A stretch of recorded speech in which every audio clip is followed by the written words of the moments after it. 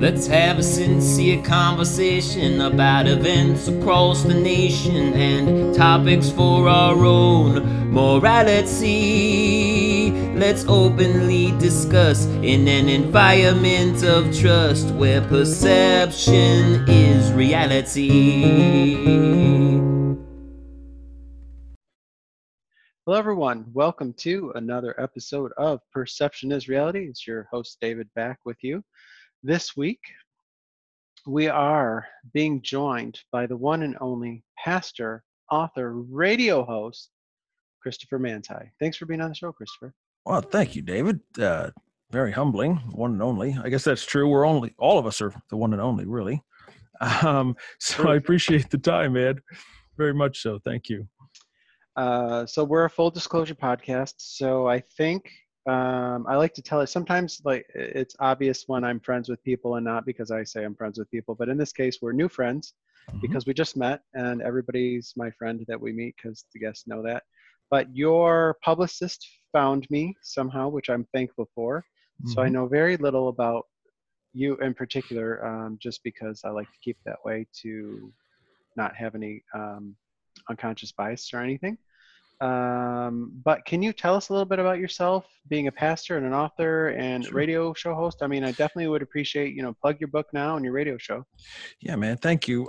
So Christopher Manti is the name. I was ordained a year and a half ago. In my experience, the Lord had placed a call on me early on in life when I was 8 years old.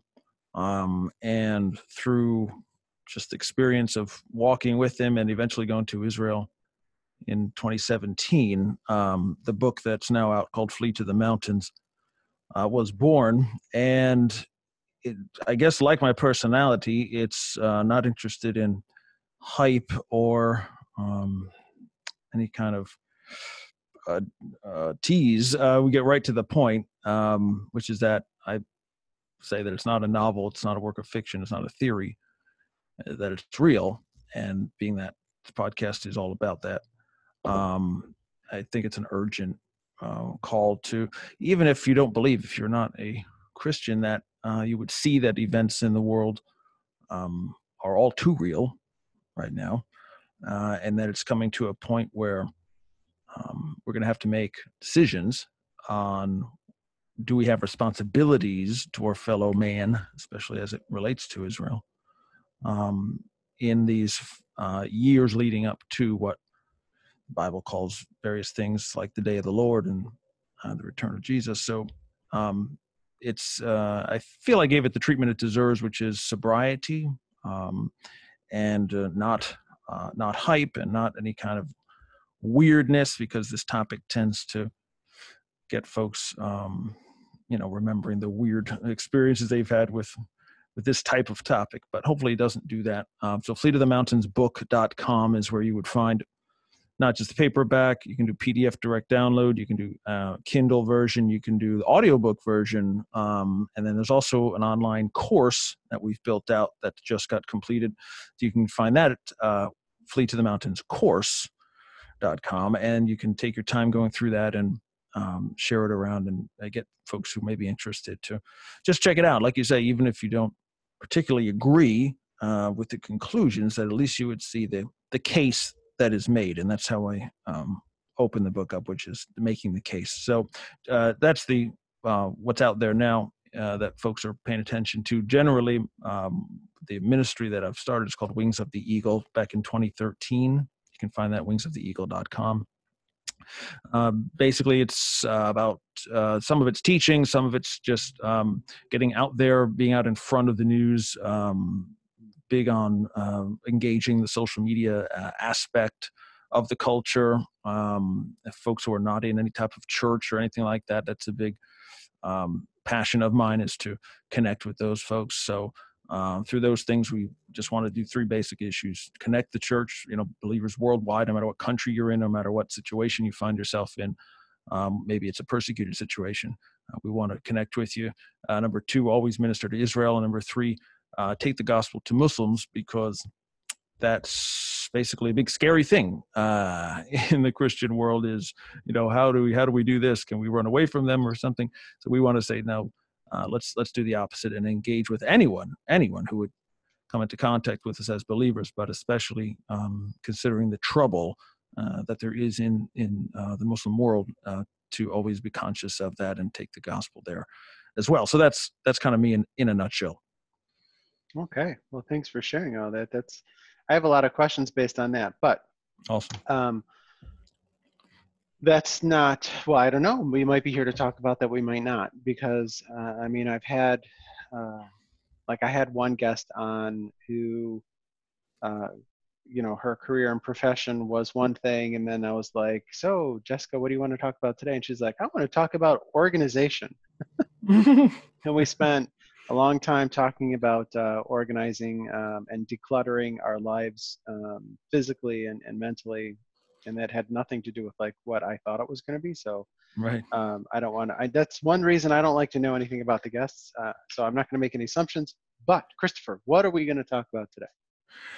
Well, let me ask you, your audience primarily, where do you think folks are at in terms of just belief generally? Is there a general consensus that there's God, there's not a God? What happens when we die? What's up with Jesus? Like that type of stuff. Only because that's where, I feel generally, no matter, book or not, or ministry or not, that's what I feel called to engage folks on, because I think I have a pretty different, way of approaching it. Fair enough. So let me fill you in. I know from, some of my listeners are friends and family, and some of them are friends who are our family, if that makes sense. I think it does. So I can say that we have in our audience, and then the others that I have not yet met, feel free to contact me. You guys know I say this every week, and I say it because nobody's reaching out to me, and quite frankly, I think my feelings are hurt and I'm feeling lonely. So reach out to me. Yes, please. But the audience, I know that we go from atheist to devout Christian to Hindu to Muslim to I think even Buddhist. I think we have all the religions represented, quite frankly. And that's just out of my personal friends that I know that are listening. That's great. Yeah, so basically it's a microcosm of the world. Yeah, and I'm really fortunate that I actually have quite a very diverse friend group that I'm very proud of. That's awesome. So I guess knowing that, I would just say, at the end of the day, what is right, taking the title of the podcast, even Perception's Reality, Jesus makes some very extreme claims about he not only being, great teacher, XYZ, but the truth itself. So I was faced with this early on in life, to think, well, what do you say about me? Basically, he asked Peter that at one time. Who do you say I am? And ultimately, that's what we're all going to be asked, I believe. And reality is definitely, even now in our day-to-day life, is directly impacted by what we say to that question. Because if we say, well, you live the best life you can, and you're nice to people, and then you die, maybe then there's a heaven or hell, or maybe there's not. Maybe you go into nothingness. Maybe you come back as a flower or an animal, etc. But your answer to who he is changes all of that. It will settle some things that are mostly unsettled in most folks' minds. For example, if he is who he says he is, then it means other things, right? It means that there's a God, and he not only is some force or impersonal situation that we're slaves to, but that he's a person, and that he's your father, and he created us individually, and he loves us individually, not just as humanity, but as individuals with fingerprints, DNA, things that he made on purpose. And then they say, okay, that's pretty interesting. And then not only that, but he's holy. In other words, he's all good all the time. There's nothing bad about him. There's no reason to not want to be part of the family. But then there's this standard that we fail at. Everyone has, and this causes a separation between us and him. And we call that whatever, sin and what have you. But there's a separation there, and that affects our perception of reality. You don't believe maybe he's near you, or he's something's wrong, or he doesn't exist, or et cetera, et cetera. So all these things can be bridged. The bridge over that is, again, the claims of Jesus. If he really is a sinless man, and he came as a man, and he never did any of that stuff, and he never had any separation, and he was the perfect example about how to live a life. And then, so that means something. And that even though he didn't do anything wrong, even though there's no reason to arrest the man or put him on a cross, that happened anyways, but it wasn't for him. It was for the fact that it was for a purpose, that because we have this separation and we don't know what reality is anymore, that he would come into the world to do that, accomplish that, not only to suffer the fate that I should have, right, as a person who's a liar, a cheater, on and on down the line, that he can bridge that gap. And because he rose again from the dead, that is like the great the great claim of separation, right? Because normally most folks on the earth will say, okay, yeah, he was real, and he lived, and he was good, and he had some good things to say and good ways to lead life and what have you, but he didn't rise from the dead. I mean, he's a man, so he died. But that's not what he's claimed, and that's not what his followers had claimed. So there's that. If that really happened, reality, right? Not just a religious idea.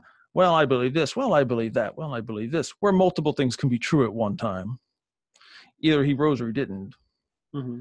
And if he did, again, that forces us into choices. Am I going to believe that? Because you still have the choice to. I mean, I can tell you the sky is purple, and it's, or whatever. No, sometimes it is purple. Yeah, bad example. That we have two moons, right? Mm-hmm. And I can say that all day. I can believe it. Doesn't make it true. But still, there is such thing as an objective truth. Mm-hmm. And so once we settle on that, and that doesn't mean we can't be individuals, it doesn't mean we can't be artistic, it doesn't mean we can't do any of that stuff. Again, he created us with these things. So once we settle on that, then we can say, okay, you know what? This is real. And since it is, then I can trust what he said. And even though by this time it's a 2,000-year-old book, who cares? That can't possibly be right. Things change, right? Culture changes, rules, and society. But again, if it's more than that, there's a supernatural element, right? If there's something beyond what we can tangibly touch, then we've got to give some thought to it. And just personally, for me, in my life, there has been many times where that I know now what to call it, but you call it a supernatural existence, a serendipitous experience of life where things are just coming together for call it coincidence or what have you, and things are lining up to get you to an exact place and exact time, and that it's not something you're doing, right? It's happening to you or being arranged for you. And so basically at that point you're like, well, there's God or the universe or something, right, is conscious, and it's making these things happen. So even at that, whether you believe the Jesus thing aside, if you experience something like that, I think a lot of folks probably do, then that's evidence for something beyond our flesh and blood perception, right? What we can see or hear or. So Mhm. yeah, I'm so sorry. You can talk now. You're the no, host. no, it's fine. There's so many things because I like to think about religion quite a bit, and I'll explain all of that just so you know. Again, full disclosure, I don't like anybody to ever think that I'm coming at them one way or the other. So I'll tell you how I feel about it, and then we'll just so you know where I'm coming from, because I don't ever like to catch a guest off guard or make them feel like they need to be on the defensive. That's not what this podcast is about, and I'm not saying that to make you feel like that's what it's about, because you're going to find that we're fairly aligned here. But I just have a unique way of thinking of things. That's probably part of the reason why I have the podcast, is because I think like a normal person. But all of that aside, so I'm trying to think about what we want to focus in on, because there's the perceptions of religion as religion. There's the perceptions of belief in God. And then there are people who believe in God, but believe Jesus was a prophet, but not necessarily the Son of God or our Savior. Mhm. So there's like many layers to that. So I don't know. And I'm not saying we won't get to all of them, because knowing me, we probably will. And it'll be 5 hours later. And you're going to be like, David, it's been 5 hours. Cut a brother some slack here, man. Just, let's Gotta go. Yeah. I gotta go. I've got things to do. It's been nice talking to you, but in all seriousness, so I don't know, because depending on your answer to that, I have questions, because let me just, I've talked about this, and just so every audience member knows, I think you know this, that I don't require my guests to listen to the podcast. There are very little requirements to being on the podcast. One is I just need, actually, I think the only requirement is I need a photo of you so I can update with the episode. I think that's really it. So I never assume anybody's listened, but I talk about religion in a few different episodes. So right now, I'm having a personal crisis with organized religion. I feel that organized religion is a means of control. It always has been a means of control, and it's not necessarily for the people. I feel like there was a time of innocence, and then people were put in power, and people are people. And I'm going to say this: people suck. And I say, Christopher, I just want to warn you, I will say things in an extreme to make the point. It's not that I'm saying that that's my firm belief, but I'm just trying to make the point. Like, people get into power, they usually seek power because they want the power. And it's like with politicians. Like, I believe that there are a few politicians in the world that actually got into it because they wanted to be a good public servant. And then I think one of two things happens to them. One, they don't do well in the system because they're not willing to play the game, and they don't get reelected. Or two, they learn how to play the game, which leads to corruption. So I associate, not fully, but in a way, that's how I see organized religion. And I look at my own faith as Catholicism. Like, look at all the priest cover-ups and everything like that, and all of those negative things.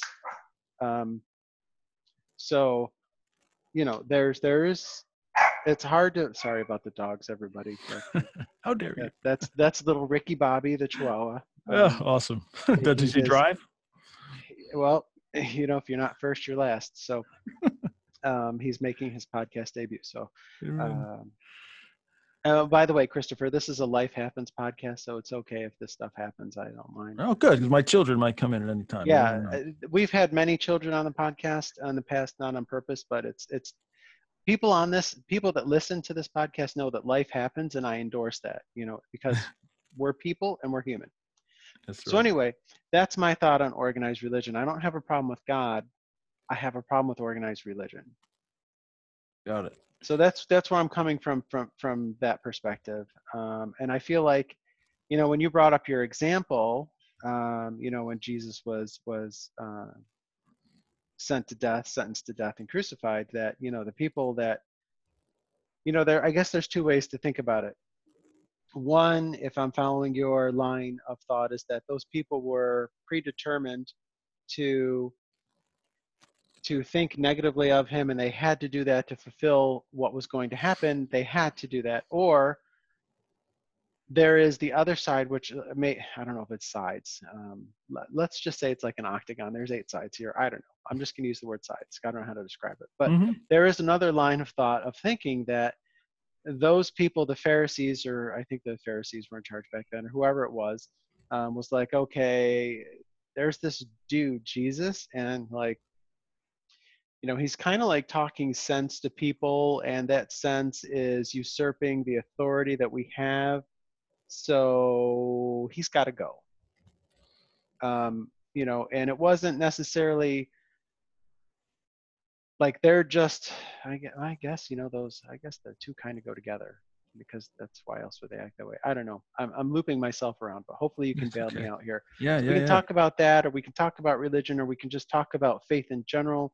Like, that's cool. Because there's so many different ways here, and I am not going to pretend that I know 1/10 of the information that you know, but I do also, when we talk about the Bible, I mean, it was written by many different people, and it was written much longer after, well, I mean, there was the Old Testament. The New Testament was written longer after Jesus died. Mm-hmm. And then, so do you mind if I just hand the baton to you and just yeah, man. Dealer's choice. You're the dealer. Which one? What do you want to I love it, about? dude. This is like the greatest thing that can happen to a preacher. So, right. I was born in the Catholic Church, up until confirmation age, so 15-ish. And it's not that I didn't have any kind of violent, revulsion or something totally negative happen where I had to leave. It was more of a theological issue in my mind. Oh yeah, because we could spend a whole. I'm sorry to interrupt. I usually okay. don't do that, but I was just thinking, like, I didn't even mention that. Now that I know you were, I had another guest on, Sean Douglas, a couple weeks ago, and he calls himself a Reformed Catholic because he's still Christian but not Catholic. So like we were talking about the Catechism, like just throwing that out there. Carry on, awesome. Christopher. Dude, the CCD class, as we called it. Yep, I had to go through all that. And actually, one of the instances in that class was very profound in my walk, which was the teacher, we're 14, 15-year-old kids, and the teacher just brings up, well, okay, who in here thinks they deserve to go to heaven? And I was like, well, hang on, I got to think about that. Let me think a second. But a couple of young ladies were instantly had their hands up and said, yes, absolutely. I definitely deserve to go to heaven. I am a great person.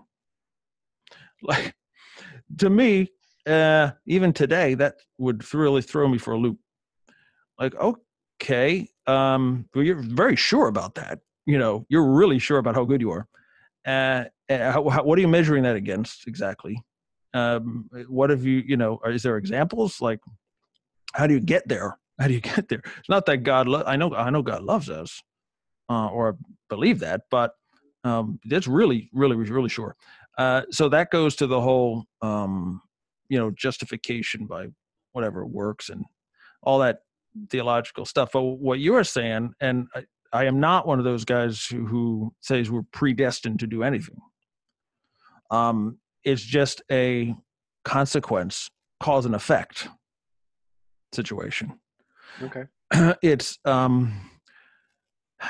eventually we're going to run afoul of the rules. And it's not that it's predestined to be.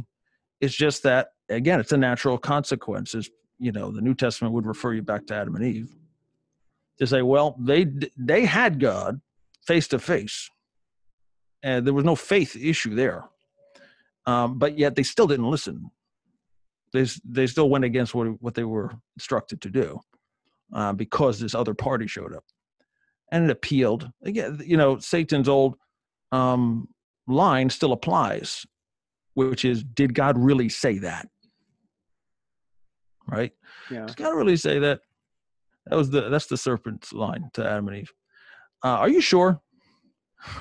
So that's where it all starts. And that's why they ended up messing up. Because, well, maybe we're not positive about what he said. I guess this is okay. Well, all right. I'm sorry. And I'm sure you have, I know for a fact you have an awesome point, but I just need to interject here real quick. Go for it. So I can get now, like, because I often will think that, like, did Jesus really do that? Did God really say that? Did so-and-so name the person in the Bible. Did they really do that? Did the person really write it? Whatever, accurate. But if I'm Adam and Eve and like, I'm in this awesome garden and I got one-on-one time with the man and and if somebody outside of myself is saying, did he really say that? I don't know, call me cray cray, to quote the Kardashians. I would be like, all right, well, let's ask him. Yeah. Because I don't know, I'm huge on communication. I don't know that. I mean, if I had that access, I don't think. Well, I feel like I'm that girl in your class. Like, I'm gonna go to heaven because I'm awesome. Like, I feel like in my inner being, I would be like, well, let's ask him. Ask him yourself. He's right there. No, man, you are right, dead on. That's exactly what they should have did. That's exactly what they should have done. Like, hey, Dad, I was told this other thing. What's the truth? Can you clarify? Did you really mean that? Did you mean like, right? I'm 100% with you, dude. So, that's exactly what should have happened.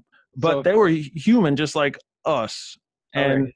So I just need to make this point, and then I'm going to let you carry on, I promise. But I just want everybody at home to know this right now. From like, if you leave with this podcast with anything today, this is the major point. Humans suck at communication from day zero. Like, we suck at it. Adam and Eve screwed it up. We had no hope.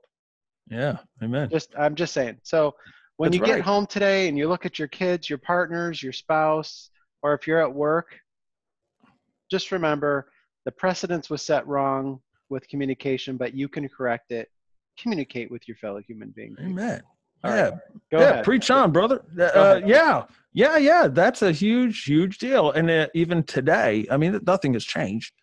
And so, like, my pastor of my church will always be like harp on the fact, like, he'll make a up and down motion with his hand. He says, if this is not right, meaning between you and the Lord, if your communication is not adequate, if your prayer life is not adequate, if you're not spending the time, if you're not devoting like you say, going to him for the answer instead of depending on some outsider or your own mind or whatever, if you're not going back to him with the question, get that right first, that vertical communication line. And then once you do that, all the horizontal relationships you have, meaning your spouse, your kids, your parents, your associates, that will smooth out. Because if there is a God and you believe in him and here he is talking to you, and prayer is a two-way street, right? You're talking to him and then he responds. And so when you get that going, all the rest is going to smooth out because he invented it, right? He invented everything. He invented communication. So he can tell you exactly how to deal with these things, right? Go to your wife, go to your husband, go to your kids, go to your parents, whatever the case. Right. So if we got priorities straight, if priorities are straight, like Adam and Eve didn't do there, right there, if you go to the source, get it cleared up, then nothing else is going to get trouble you because you'll be established. All right. That's good. Okay. That's really the first step in once we acknowledge that certain things might be true. And by the way, I just want to go back to not to say that questioning things are wrong, right? We want to say, well, did God really say this? Or all I'm saying is that's the first foray that the enemy will use. Even though God has said this, that he'll come in and say, are you sure? Right? Put the seed of doubt, right? To get you to question something you already know is true. That's what the enemy does. But asking questions and digging for truth and digging for, even in the scriptures, like, hey, who wrote this and when and how long after and this and that, those are very good things. God is not intimidated by questions. And I think that goes to your point about, organized religion and all that. Because when I came up in the Catholic Church and I heard stuff from the pulpit when I was a kid saying Noah's Ark and the stories of the Old Testament were not true. They're just stories to illustrate a spiritual reality. I was like, whoa. Why am I here? Like, you got to keep it consistent, right? If you want me to believe that this man was born of a virgin and he lived a sinless life like no one else ever in history, and then he rose from the dead, you expect me to believe that, but not that there's a great flood on the earth? Well, it seems harder to believe the Jesus stuff, right? Mhm. If you're talking about Noah's flood, that's not really a big deal. You got in a boat and you survived the rain. So what? You see what I'm saying, though? Just having the audacity to say, hold on a second, priest so-and-so. I heard you say this. How could that be true? Like, that's not consistent. Either because Jesus talked about the Old Testament all the time, right? Have you not read? Have you not seen when he dressed down the Pharisees? You're right. They were a political party, Mhm. and they were in control. The Pharisees and the Sadducees, the conservatives and the liberals of the day, and that's totally consistently true. Both of them were off kilter. None of them had it right because they weren't consulting the scripture or what they've had revealed to them previously. They wanted their own system, right? They wanted their own way to do it. So they all invented some stuff that wasn't in there. That's why the Lord would constantly say, hey, have you not read this? We already addressed this with the Sabbath, with the healings, with the demons, right? With all this stuff. And you should know who I am. So you have all the information. I gave you the prophets. The prophets told you the book of Daniel tells you when Jesus was going to be born to the year.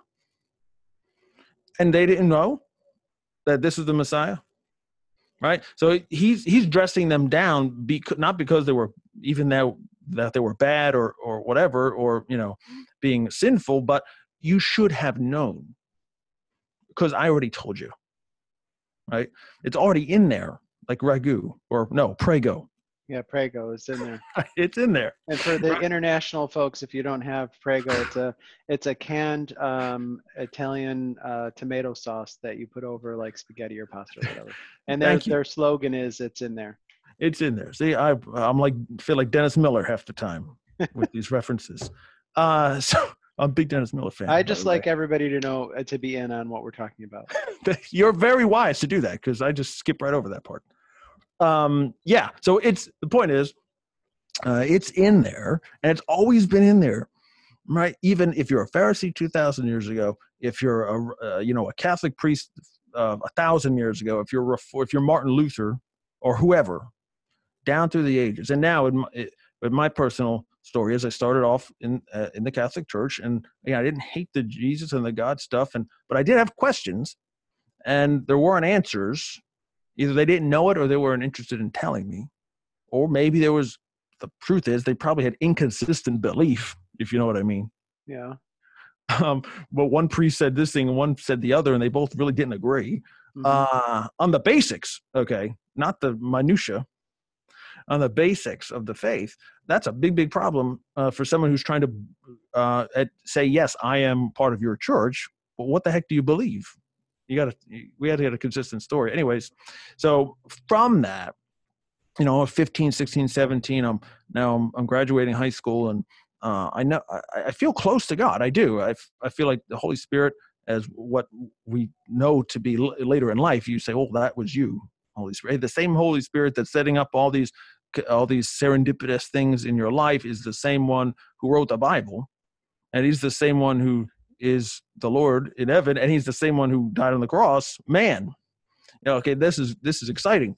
So anyway, coming out of that, like I just had too many questions, and they had weird eschatology. That's a fancy word for end times belief, second coming type of lessons. Oh yeah, I'm hoping we're going to go there a little bit too later. Yeah, well, we can. But so it was from that, because I always loved reading the Bible. I love Revelation. I love Daniel. I love these weird, the weirdest parts of the Bible I thought were the best. And because I didn't understand it, but I knew it was important. Why would you write it? That was my question. Why is this in here? It's got to be in there for a reason. So from that, I basically, became obsessed with just absorbing and reading all I could about the topic, the end time stuff. And so I went to the library. I don't know if you're old enough to remember, there used to be these things called libraries where you would actually go and check out books and read them and then return them. And so I checked out the whole shelf, okay, in my local library of all this end time stuff. And there was about, 15 or so novels in there and books. And so I just devoured them all. And almost all of them had one point of view, which I thought was right because I'm not smart. And they are. They wrote something. I don't know anything, so they must be correct. And because the basic understanding of it was jiving with what I saw when I read, not what the Catholic Church said, but that Jesus is coming again, and he sets up a 1,000-year reign on the earth with us. But the Catholics have a different version of that. They say, no, the 1,000 years is actually now, and Jesus is reigning spiritually. And he is coming, but when he does, that's just the end of everything, right? Everyone's judged, everyone who ever lived, and it's a new heaven and new earth, and we don't know nothing else about it.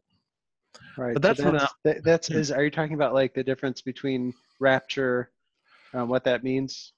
Kind of. Okay. This is what they call millennialism. Either you believe in a literal 1,000-year reign of Jesus on the earth after he comes back, or you don't. And so if you're a pre-millennialist, that means you believe, yes, Jesus is coming for 1,000 years on the earth with us. Or if you're not, if you think that's spiritual or it's not literal, then you're a millennialist or a millennialist, or you believe all prophecy is already completed. That makes you a preterist. Okay, all these fancy words. Point is, the real line of debate is there a 1,000-year period or not? Or is it coming in the future, or is it existing already? So not just the Catholics, by the way, the Catholics, the Orthodox Church, the Lutherans, all the major Protestant denominations all teach amillennialism. In other words, that there is no 1,000-year reign, that it's here now, this is it. And I'm associates with another ministry who goes around the world, and he tells a story about a young, older lady from Scotland, I believe it was, who came up to him after, and they taught about the millennium. And she says, I think you're right, because if this is the millennium now, the millennium really sucks. And I'm like, yes, you're right. It would. I don't want to. This is it. This is it. This is what Jesus died and rose for. This is the great promise of all the saints. I don't think so. I hope not, because if it is, I don't want to be in this party. Right? This is not a reward of any kind. This is bad. Okay, it's flat out bad. Like you say, what'd you say? People suck. People suck. I mean, there's good people. Don't get me wrong. Again, I say that to make a point. I'm with you. No, I'm with you, because it's true. You go anywhere, you find them, right? Yeah. So this is certainly not what I'm reading about. When it says Jesus is going to rule on the earth for 1,000 years and rule with a rod of iron, where there'll be no evil, and to the point where there's no death at the end, right? No suffering. He'll wipe away every tear from your eyes. But that is not yet. So there is something coming that is much better than what we've got. So that was my basic understanding, and so I absorbed everything that told me that. I reinforced that idea. But then, as you were pointing out, this whole rapture issue comes in on top of that. Okay, thank you. That makes sense. Yeah. Okay. Yeah, which is, if we believe the millennium is coming still, so this 1,000 years of Jesus is future. Okay, great. But then there's this extra layer of, will there be a rapture? In other words, will the Lord come and take the church, the believers, out of the world, literally, and take them off to heaven while the really bad stuff happens on the earth for 7 years, 3.5 years, some period, depending on who you listen to. I don't believe that. Again, I don't see that in the Bible. I see there's this period that gets worse and worse called the tribulation, the Great Tribulation, and it's centered on Israel, and it's the church gets the brunt of it if they stand with Israel. Then the Lord returns, and at that point, yes, we are gathered to be with him, but that's mainly because of logistics, right? If you're in Montana, and he's coming to Jerusalem, he's got to pick you up. It's Uber, right? Like he's got to come collect the guys first. Come on with get the crew together. We're marching tonight. So that's the purpose of the rapture. Because when I say and I come, I run into Christians every day. They say, hey, what about this? What about, I thought Jesus is going to take us home. Like, if he wants you to go to heaven, he'll give you a heart attack. I mean, really. I mean, if we believe if I'm a believer and if he I die, wants you bad enough, he has ways to get you. I mean, it's just a lot of ways. I mean, there's just, I agree with that. Tons of ways. He doesn't need to do that. That's the point of what the Bible's trying to say is that day is different, right? That day is different because our actual bodies are going to be transformed into a resurrected body like he has, that never gets old, never gets sick, and never dies. That's a big moment in history. And the point of that is you don't need those bodies if there's, if heaven is, if Jesus is there, and with the souls of people who died, we get that as mentally, right? Like your soul, you have a soul and you can be with him when you die. Okay. But the body is not needed up there. The body is for the earth, just like Adam and Eve, right? So if you get these that we're in now, again, they suck, kind of, right? They get old, they get sick, they die, all kinds of bad stuff happens. But with this new situation, that doesn't happen anymore. So that's what, again, I believe, if you're talking about the return of the Lord and some people call it the rapture, I just call it the gathering to Christ. So when you get that, new ball game, right? We're not going to heaven to watch stuff. We've been through it, and now we're going to reign on the earth. And by the way, it's super cool because he says, if you've been faithful in little, that means you'll be faithful in much. So if you've been faithful in little, he'll say to that person here, have 5 cities. And I don't know how to spiritualize that away. You know what I mean? Yeah, like how does that apply, without being literal? I'm not sure. But anyway, so the earth is for that. And if you're one of his kids, if you're on the team, if you're in the family, he's going to actually give you places. Hey, I hear, Delaware needs a governor or whatever. I don't know exactly how it's going to work, but it's a lot more, on the ground, dirty, serious than we were thinking. I think we haven't given it enough thought. Yeah, but not everybody can be a governor. I mean, and then correct. I mean, logistically, how many millions of people or billions have died from? I don't know how. Well, let's just say for the last 2,000 years, right? Yeah. So, but we don't even. That's a good point. However, we don't know the number, right? Like I don't. Maybe we're overestimating. Maybe, I don't know. That's what I'm saying. Like, and then if we all come back and have an earthly body again that's been resurrected, that's a lot of people.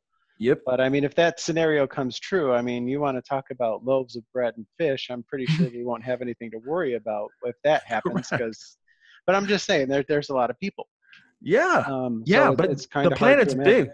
The planet's big enough for way more folks than we even have today, believe it or not. No, I do believe it. It's not, I mean, resource-wise, it's not right now. But again, that's why I suffixed that and said, well, it's not an issue. I mean, if we're talking about the man who can work the miracle to feed thousands with 2 loaves of bread and 5 fish, I'm pretty sure if he can bring us all back, then we're going to be fed, watered. You got it. And by the way, he said, David, if you believe, you're going to do the same things I can do. Wow. Like, so you won't only need to not worry about having bread and water. You can do that for someone else. How awesome is that? That's not right now, but in that period, right? When you have your new body ready to go, and you can say, hey, I'm going to go feed them right over there with loaves and fish or whatever, or pasta and sushi or whatever. I mean, I'm in the South, so maybe it's I'm in Texas. Maybe it's a brisket. I don't know. Oh, a nice brisket. Right? I mean, sure. It's a barbecue. Right. Yeah. Seriously. So there's a few things that I want to ask you about. So when you talked about, and I only was able to write one down because I really wanted to pay attention. And sometimes when I take notes, I pay attention more to what I'm writing than, so I hope that my memory's still Same. working. But Yep. the one thing that I wrote down was like the Holy Spirit wrote the Bible. So I can totally get the concept of how the Holy Spirit comes forth and he's like, okay, I need you to write this stuff. You're not even going to know that you're writing it, but dude, right, you're going to write this stuff down. You're going to be how do I want to say it? Inspired to write all of this down. And maybe after the fact, you realize that you even did it. Yep. How Wow. can there not be an influence from the other side? So, and I'll give you an example. There was some article that I read about the impeachment going on, and there's this one dude who didn't like the way he was in charge. He was the guy that was in charge of like taking the final writing of how the impeachment was put into the Constitution. And he just did not like how it was written. He was against it the whole time. But since he was in charge of it, and I'm going to oversimplify. And if somebody wants to argue with me, I'll find the article, whatever. But basically, he put a comma in a different spot, or he changed one word. So the sentence read the same, but the meaning legally was interpreted differently. Mm-hmm. So how do we know? And I guess it's a trust thing. This goes into my I guess distrust of organized religion. Like, how do I know that there's not some corrupt cardinal someplace or something? And like, how do I know that there's not that influence that has been in the Bible someplace, or that maybe things have been omitted? You know, because there's books that we found in various things that were omitted from this version of the Bible. Like, how do we know that those aren't good? Like, what is it, the Book of Thomas or something? It's been a while since I've gone down this road, Christopher, so you'll have to forgive me for my memory lapses. Nothing to forgive. And if I'm throwing the wrong kind of spaghetti at the wall, just correct me. It's okay. I'm good with it. You're not. So how do I know? And then another example is if I remember, because I like to figure out how things are done. If I remember correctly, the Catholicism, the Catholic faith that we have today, was formed at a council many, many years ago, and there were three governing Catholic faiths, and they were different. There was like Gnostic and something else, and they got together to basically roll dice. And I'm being silly to make a point, to roll dice and to see whose faith was going to take the day, and who was going to be the leading Catholic faith of the time. And the Gnostics didn't win, and the I forget the version that we're in now. Maybe it's the whatever. You probably know, but you know, how do we know there wasn't an influence there? Maybe the Gnostics were right, and you know, the guy that won, that was like, my version's better than your version, was just an evil dude, and you know, led us all astray for the last 2,000 years. Yeah. These are the types of questions that I have. I don't know. And I got you.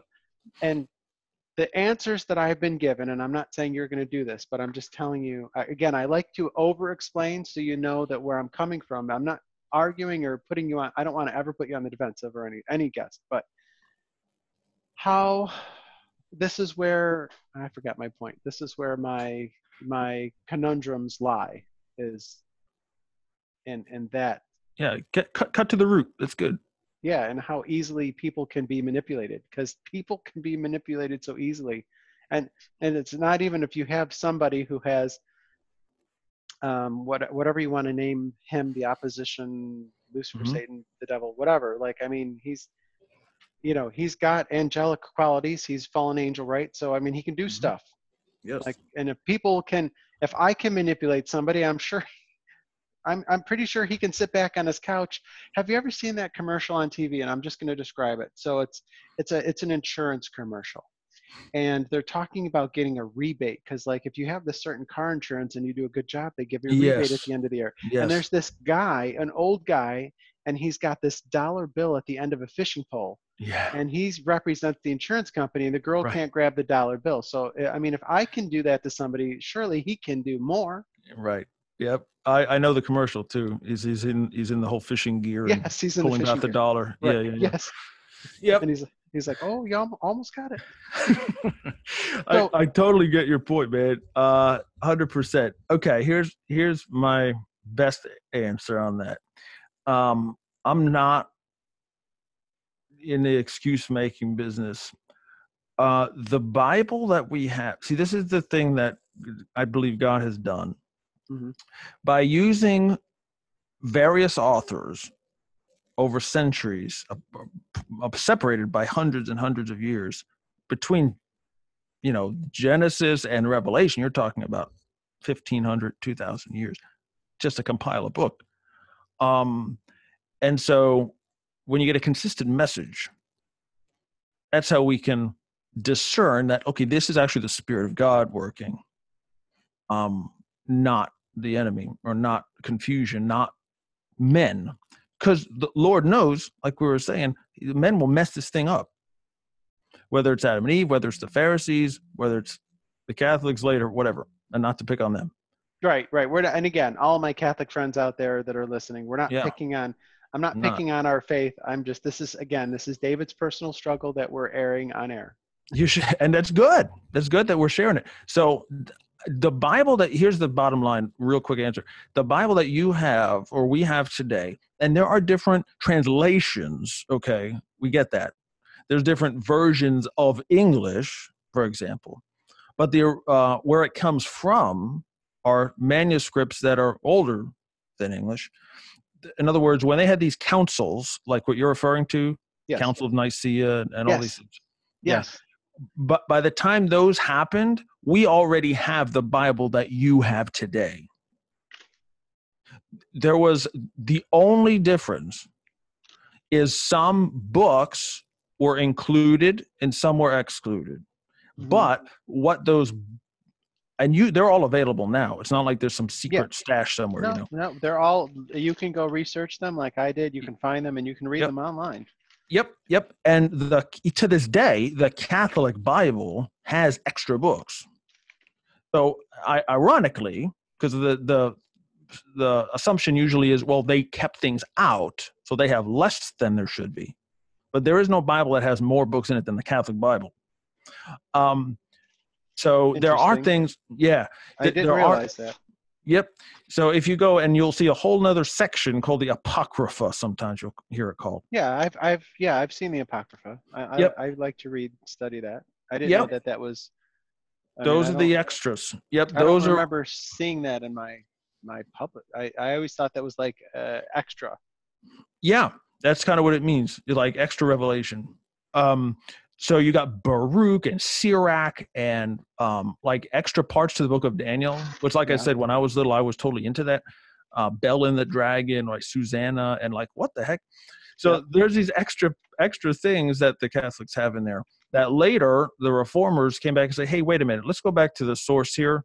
What does the manuscript evidence tell us? And a lot of these, the Apocrypha, all of them were written after the Old Testament and either right before Jesus or right after him. So it's like first century type of writings. So that's kind of why they're looked at like, okay, they're fine and all. But are they scripture? Like, did God write these, or did, godly people just give their advice or their version of history, like the Maccabees?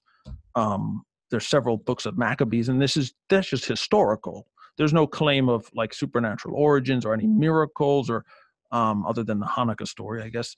But the point is, so there's extra. But in the 300s, when these councils started, the reason they had these councils was because there was disagreement.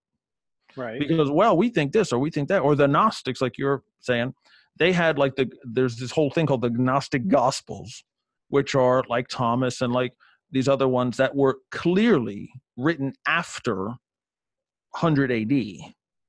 Or at least when Paul was writing, there was this other whole thought process that they made Jesus into somebody completely different, but it wasn't like a whole slew of evidence. It was like one book. It's like, well, if we have the 99% says this and one book says something completely, we got to throw that 1% away because why keep it? It's inconsistent.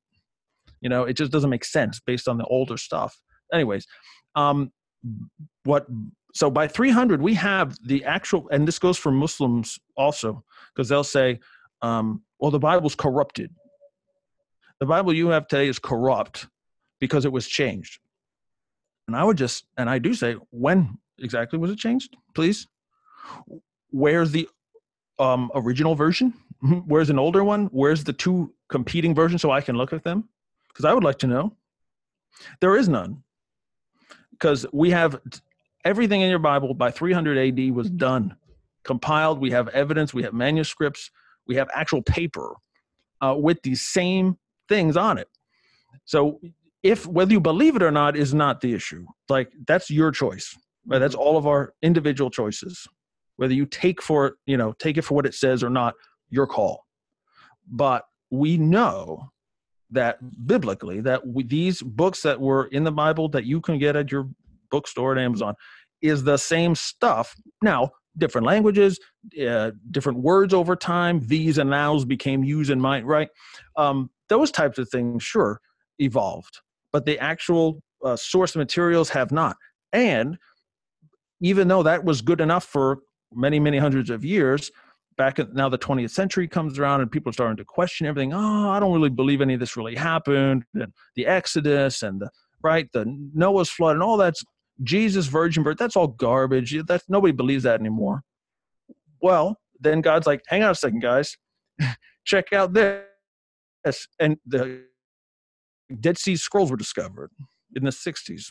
Mm-hmm. And this cave in the middle of Israel, in the mountains, all of a sudden, it was just like this treasure of old scrolls full of the Old Testament.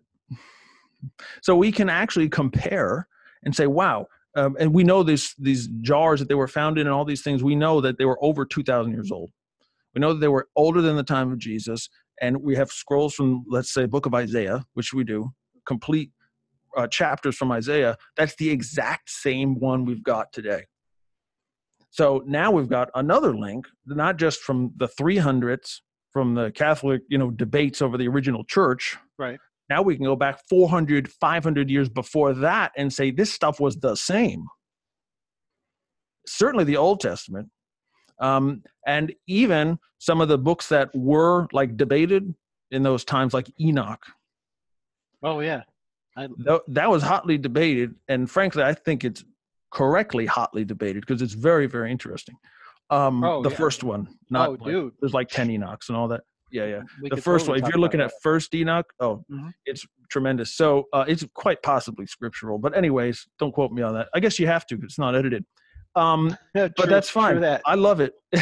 I love reading it. Because did you know the first chapter of the book of Enoch is the return of Jesus? Come on. Yeah. Come on, Lord. Like, and that was in 200, at least, we know for a fact it's at least 200 to 300 BC. So the book of Enoch, again, you can get it anywhere. The original, the first one, I mean, because there's second Enoch, third Enoch, that's garbage. But the first one, look at the first chapter of first Enoch, and you tell me that's not the return of Jesus. So what makes you think, so segue, because that's what I do. My listeners know I'm like a cat with a laser pointer. Good, perfect. So what makes the first book good and the rest garbage? Of Enoch? Yeah. Yeah, so again, inconsistencies. Okay. The first one says it was written by Enoch, the actual guy. Mm-hmm. The seventh from Adam, right? I mean, the Old Testament guy, way before Noah. Yep.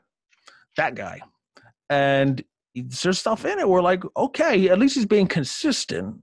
And it's written in a style that's very like Genesis style. Yep. And so we have like all those types of evidences. But we know, because we didn't find second Enoch and third Enoch in the Dead Sea Scrolls. They don't exist. They only come up. The first one was, right? Correct.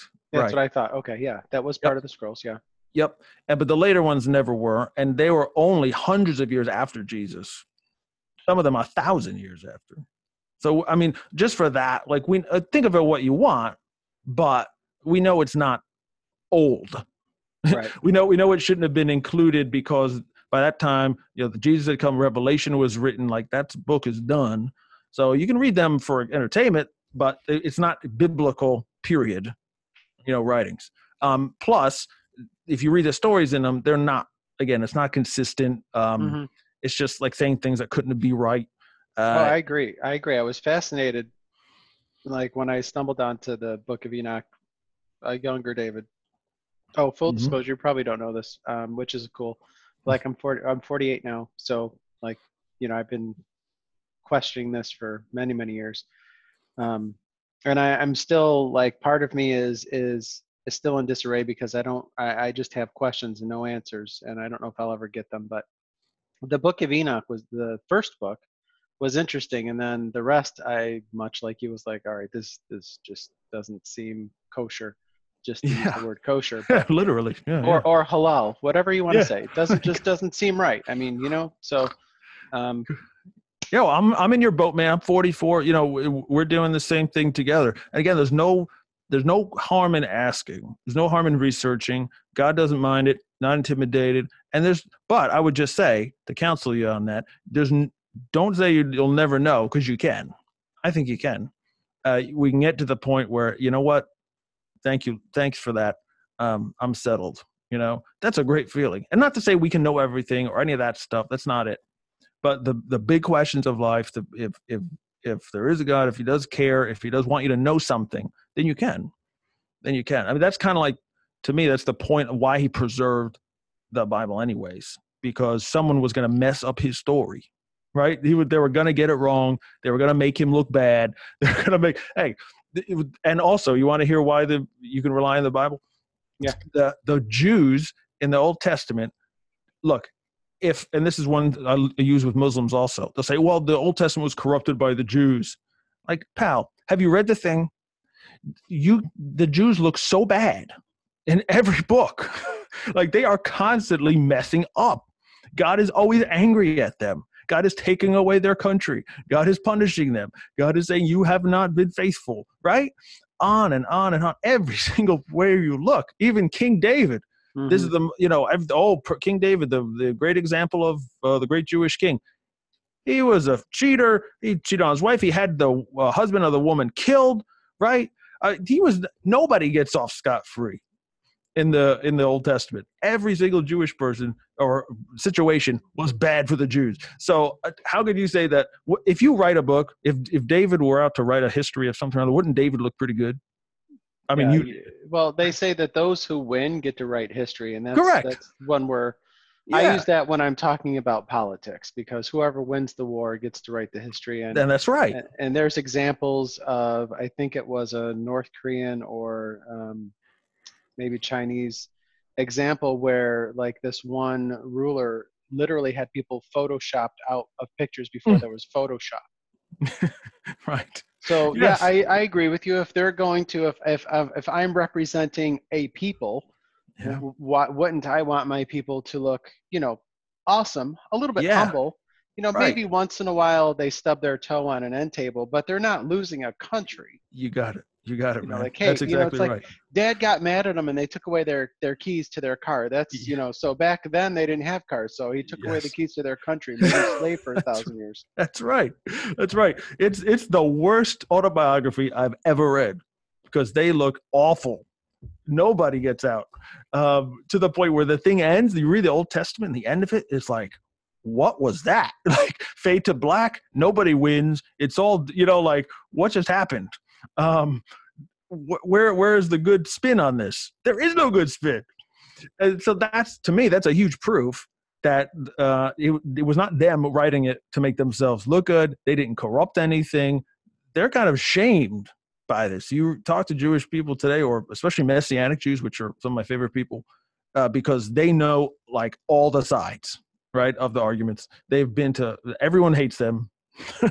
You can't get out of it. I love Messianic Jews and former Muslims who believe in Jesus now, because they know all of it, right? They've seen every bit of it from every side.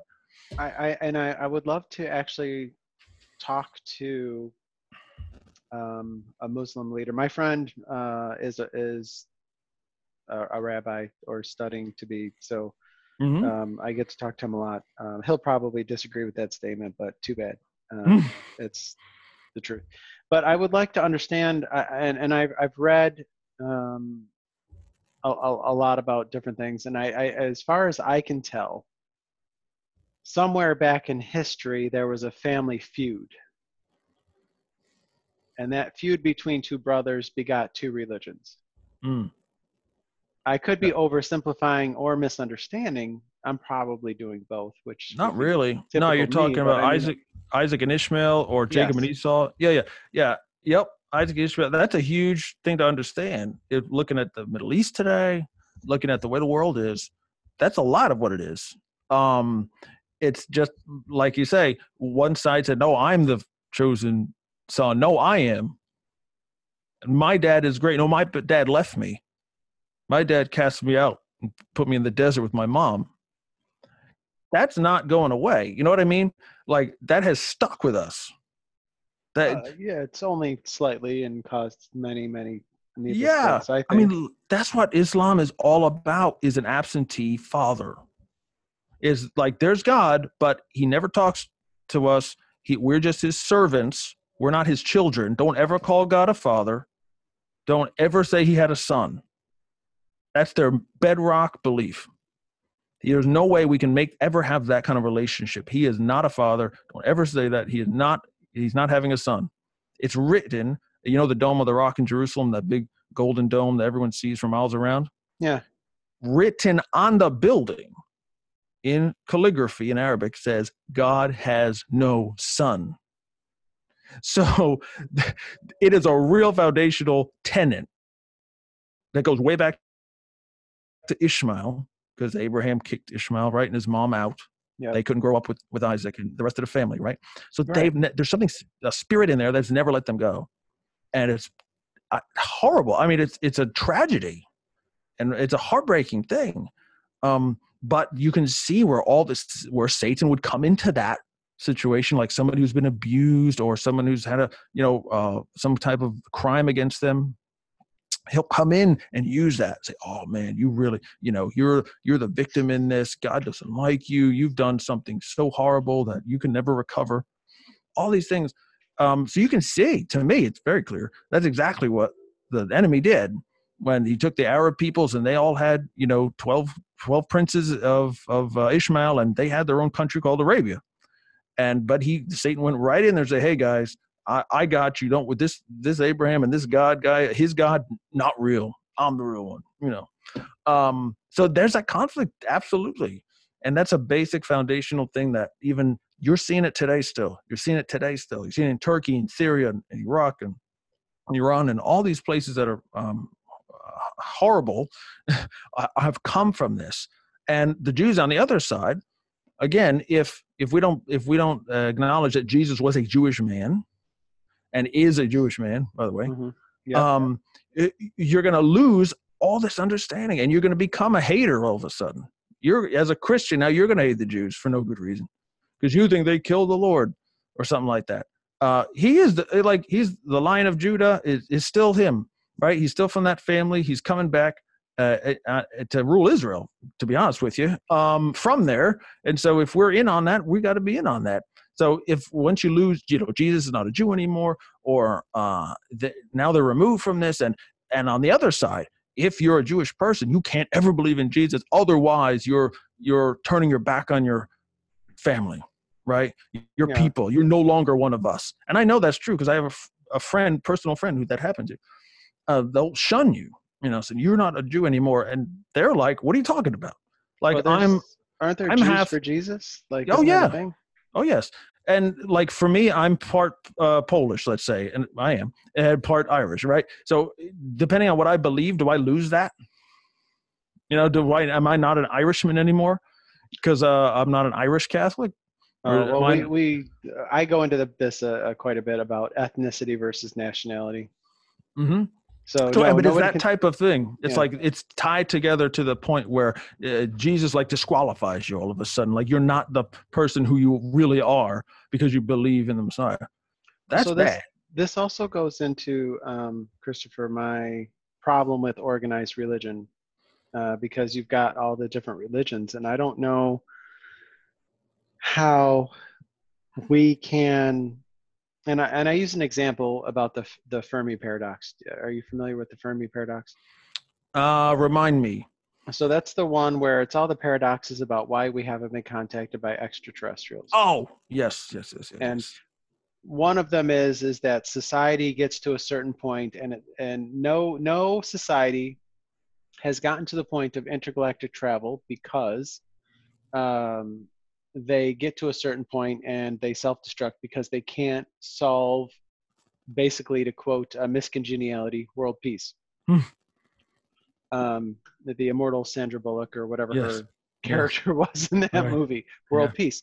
So like in my mind, like, I don't know how do we, but if you look at like a Star Trek future with Gene Roddenberry, God bless him for thinking of that, like they were able to maintain their different religions, but they were still able to get along. Right. I don't know, like I worry about our world, how we're going to, it doesn't seem like we can get along. I mean, shoot, we can't even, there was something that resonated with me the other day that read, just because somebody goes to church doesn't mean they're a good person. They're just in church, So, and again, I worry about us as the human race. Yeah. Well, you should. This is, that's not wrong. You know what I mean? I think, by the way, I've got about a 5-minute warning. That's to fine. Give to you. But no, this is kind of the message of the cross, which is none are good. No, not one. There's no way you can make it yourself. You can't do enough good to make up for stuff. Even if you are somehow perfect, the guy next to you certainly is not. And the world is not going to change unless the guy who made it changes it. And he will. But that starts with, as we are right now, because he's not on the scene yet, that starts within us, in that we are dying to ourselves. He says, take up your cross and follow me. You have to die to yourself every day. Paul says, I die daily. I put myself on the cross. So like to elevate, to sit down on purpose, your ego, right? And what your will, as the Catholic would say, your desires, your mind, your will, your emotions, that's your soul. If you're saying, all right, Lord, you know what you're doing. I'm going to go sit down. You take over. You shine through me. Do what you will. Say what you will. Bring people to you. Save them. Get them out of darkness, depression, paranoia, death, drugs, you name it. All the sucky things, violence, hatred. None of that's, Jesus is not about any of that stuff, clearly. But at the same time, he is bent on dispensing what is just. And he will. That's why we got to get right now while we can, while there's still time to enlarge the family of God, so to speak, right? Get right with him now, because at a certain point, he's going to say, okay, kids, time for supper. All right, we got to go now. I'm coming, clean up the table. And so he's going to dish out all this stuff that we're waiting for. We want justice. We want equity. We want fairness. We want hatred to go. We want violence. We want war to end. And we should, right? But only he can do that. We cannot do that. We can't. We have to say we can't. My animalistic, my way, what I want is for me. I look out for number one. Right? Yeah. I'm about me and my situation, my family, my country. Not that that's bad necessarily, but you're not doing it right. Your priorities are backwards. Right? If he made everything, we got to say, okay, it's your call. You do it, because I can't. My desire is to do things for me and forget you. Forget everyone else, not just God, every person. I got to do what's right for me. I got to survive. Survival of the fittest, right? I got to make do. I have to do what I got to do. So there's that. That's not killing yourself. I mean, that's not putting yourself on the cross. That's elevating yourself. And that's always going to get in the way. That's where these religions come from. That's where these belief systems, that's where these violence, because James would say, the book of James says, why do you have wars among you? because you have lust in yourself. In other words, you want to do what you want to do. That's why you fight, because you can't agree. Mm-hmm. All we have to do is agree with God, and he'll set it, no problem. He'll set it up. So I guess that's the sort of closing statement, which is, sit down, if the Lord is in you, that's what we believe. If you believe in Jesus, you get baptized, right? The Holy Spirit is coming on you. So he's actually in you.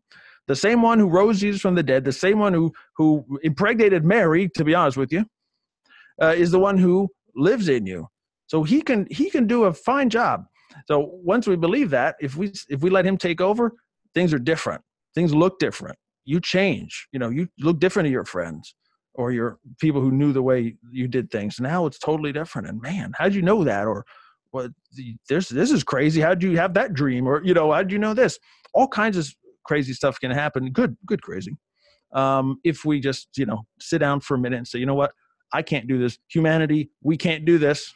We need Jesus. And that's kind of the bottom line to me. And that's where he's led me. No, I really appreciate that. And I appreciate your time. But before you go, which, by the way, this will probably be the shortest episode in like 6 months. Oh, no. Totally okay with that. No, I'm totally okay with that. Did we accomplish what you wanted to accomplish by coming on the show today? I always want to make sure that gets done. And if not, take the time to accomplish that now. Oh, yeah, man. Right from the get. This is not an easy message to bring to folks, especially if we're not tracking, faith-wise, to know that, yes, God really loves you, and he died for your sin, and he rose from the dead, and he's coming back, and that's the gospel, and man, this is exciting now. On top of that, there's things are coming before he comes to make things right? To get justice, to get wars to end, to get all these things that we all want innately. We don't want this stuff. But before that happens, we and the world and Israel has to be brought to the point of understanding through chastisement that God is the only way that it's going to happen. Jesus is the only way that this stuff is going to happen. When I open the book, when I say never again, is going to happen again. The Holocaust is going to come again, even though nobody wants it, even though the Jews say, we're not going to allow that. And God bless them. Of course they would say that. And they're going to fight to the last man. But what if God allows it to happen again? Are they going to turn to him and say, you know what? We can't defend ourselves. We need you to fight for us. That's the lesson of the Old Testament, because they refused to do that. Every time they said, well, I'm going to do this myself, Lord, I don't need you, they lost. Right? But Moses wasn't up there holding his arms up, saying, blessing them from heaven, they lost. Same thing's going to happen. And then we, if you're a Christian, if you're the church, and that's every denomination, okay? I don't care if it's Catholic, Orthodox, non-denominational, Lutheran, whatever. The church, if we see these things begin to happen, and if we're not where we should be, which is by Israel's side when this chastisement is coming, then he's going to have questions for us. Where were you? Where were you? And we're going to say, what do you mean? We didn't see you naked or hungry and clothe and feed you and stuff. What do you mean? You weren't here. He said, oh yeah, when you didn't do it to the least of these, my brothers. Whether you think that means the Jewish people or the Christians who are persecuted today. If you didn't do it for them, you didn't do it to me. So we're responsible for that. So that's the only thing I would want folks to maybe stew on as we go off. Well, I definitely think that's a good point to end on, is that we are truly responsible for one another, and we are. And that is a good thing to remember, is that we, whether you believe in him or not, wherever you fall on the spectrum, like, it's our responsibility to take care of each other. It is. And you know what? Along the way, wouldn't kill everybody to be nice once in a while. I'm not saying be nice every day, but let's try like once in a while. Let's start there. Dude, every day is good too, though, right? I'm good with every day, but like baby Yeah. steps, Yeah. Christopher. I don't want to shock everybody. Yeah, I hear you. All right. Well, I know you have to go. So thanks for coming on. And if you want to be back on to talk more about whatever, just reach back out. And people, if they want to get a hold of you, they can find you where?